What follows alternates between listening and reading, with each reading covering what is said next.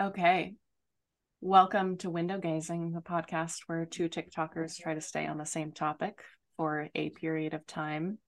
Today, we are recording our first bonus episode for Patreon. I'm so excited. And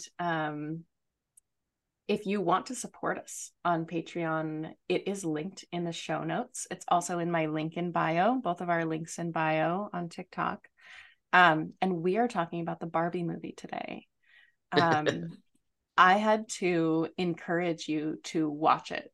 So, first of all, Well, why no, did I you wanted not to watch it see it. immediately?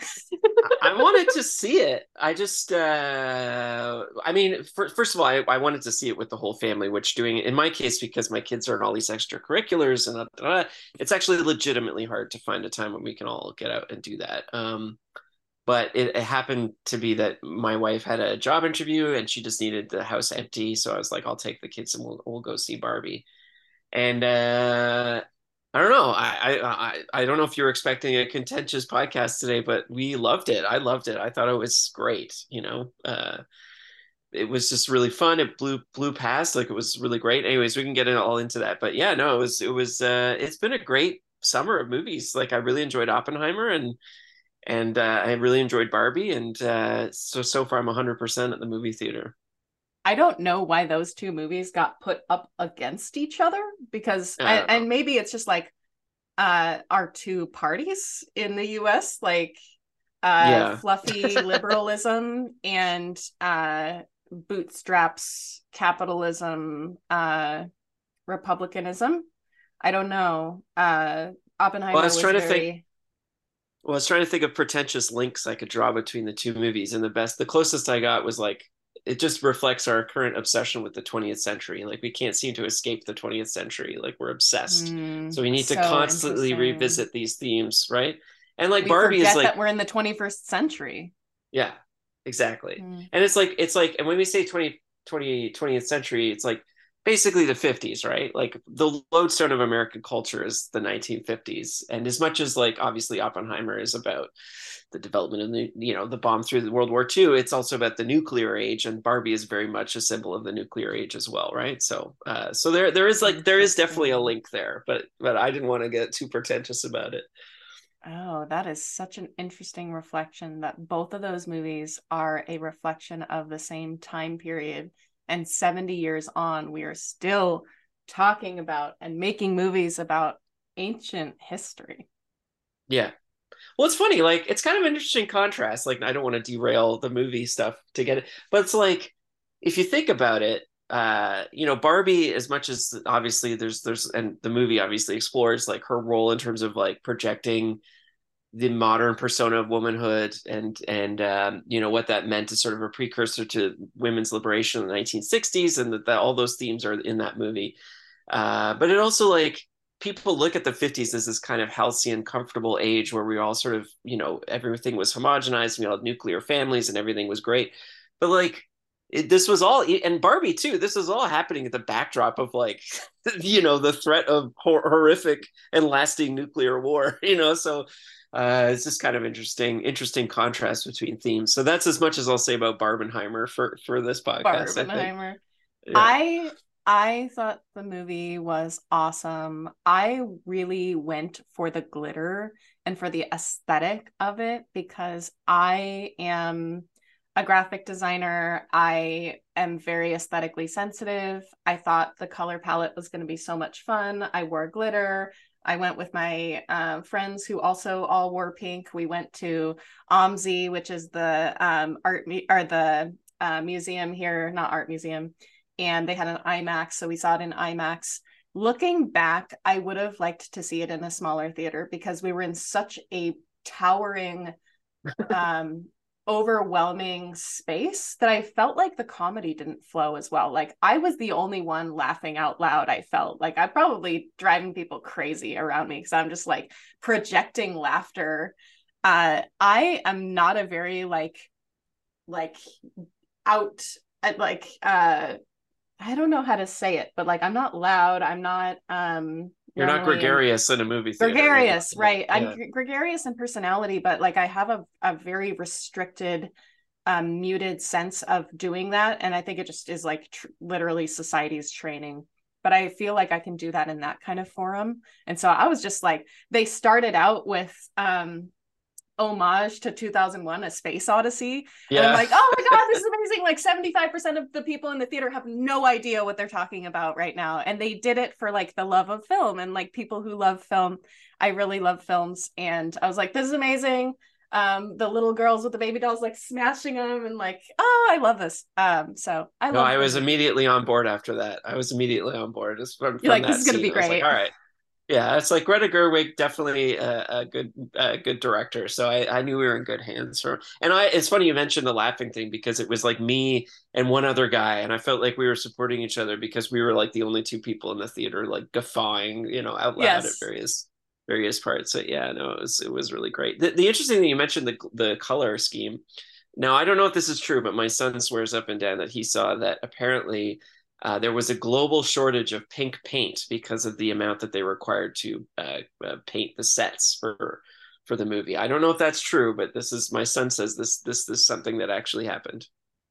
So let's segue very nicely into talking about the set. The set was, I loved that it was so fake. And Yeah, I was watching them in the making of the movie, and they were like, none of this was CGI. This was all like paper and plastic and like machines moving it. They showed the side of it, and they were like, it was so gratifying to spend all day shooting those and then to watch them all put together. And there were so many parts of that film where I was just like, wow, this is like, feels like a masterpiece. Like it's very fun, like the fake water and the just everything. So I loved the soundstage, like the set. I'm like, wow, you can really turn a soundstage into another world. I want to see more movies like this. yeah, Um, it was very like it had a very community theater kind of feel to it, which was nice yes, and inviting. yes, I mean, it's funny you mentioned the sets because I was shocked to find out the sticker price for the movie production. And I what know was that it? it was $140 million. Yeah, to be 140 on a million. soundstage. Yeah, And that blew my mind because I'm thinking like when I said when this is I'm old, so when I think of a movie with that kind of price tag, I'm thinking like a debacle, like Waterworld or something, or like Titanic, where it's like it involves like crazy out to sea underwater sets. But no, it's just like a soundstage that kind of looks like kind of had a Captain Kangaroo feel to it. yeah. Very, very sort of 1980s kids show, which is great, totally perfect for the aesthetic. But I was like, what the hell did they spend that money on? Like, I know it's like packed to the brim with A-list actors, but still, it's so shocking. But yeah, So yeah, I mean, like everything in that movie was so zipped up. Like, I don't know if you caught that they had to probably shoot the starting scenes in order for Lizzo to make the songs that she made. Like mm, they were perfectly timed with the way that the film was cut. And I don't know if you can make a song and then cut a film to it perfectly like that. So I just was like, God, everything is so like fine tuned and really has to be because you're not in a natural environment. I will say there is a scene, and I imagine it was all shot in the same day towards the end, where spoilers, everybody. Will Ferrell's character is in Barbie land, and they're sort of at the end where Ken is having his nervous breakdown. There is just dust flying around in those scenes, and it's driving me crazy. And I've seen it twice, and the second time I saw it, I felt like there was less dust. So I don't know if they've like gone back and tried to fix it, but I was like, this is insane. Like they can't fix this. I know they saw weird. it, they can't digitally take the dust out. It's just flying around. And it's, I guess they must have, had to do something that was really dusty. I don't know what it Did but it was you said you saw it twice? Did you see it in IMAX both times? No, the second time I Okay. saw it in a regular theater. So it may just be that because they might have used a different film for IMAX, so you might just be literally seeing the widescreen film, right? Because they often do that, right? They'll use separate cameras for IMAX, and I don't know if that's the case, but I'm just offering a Yeah, potential suggestion. I saw The Dust the second time. I feel like I saw it less, but it was just insane to see like a mistake like that. I don't Yeah. know. But it could just be something that they couldn't control and maybe they had to get it done that day. I don't know. But I was like, what's going on with this dust? Yeah. Well, it's funny because like it didn't. I don't know. It kind of had a flavor of like when they used to make really short um like it had a sort of a 90s like zany comedy feel to it. So I was just again I the sticker price on the film kind of blew me away when I heard it. I don't want to harp on it too much, um but yeah, Yeah, I mean it was reminiscent of that period of time in the late 90s where everything was like rainbow. Reminds me a little bit of the movie Mars Attacks, a little bit mm, of the movie Never Been Kissed. If you go back and watch it, you're like, geez, everything's like so colorful in this movie. yeah.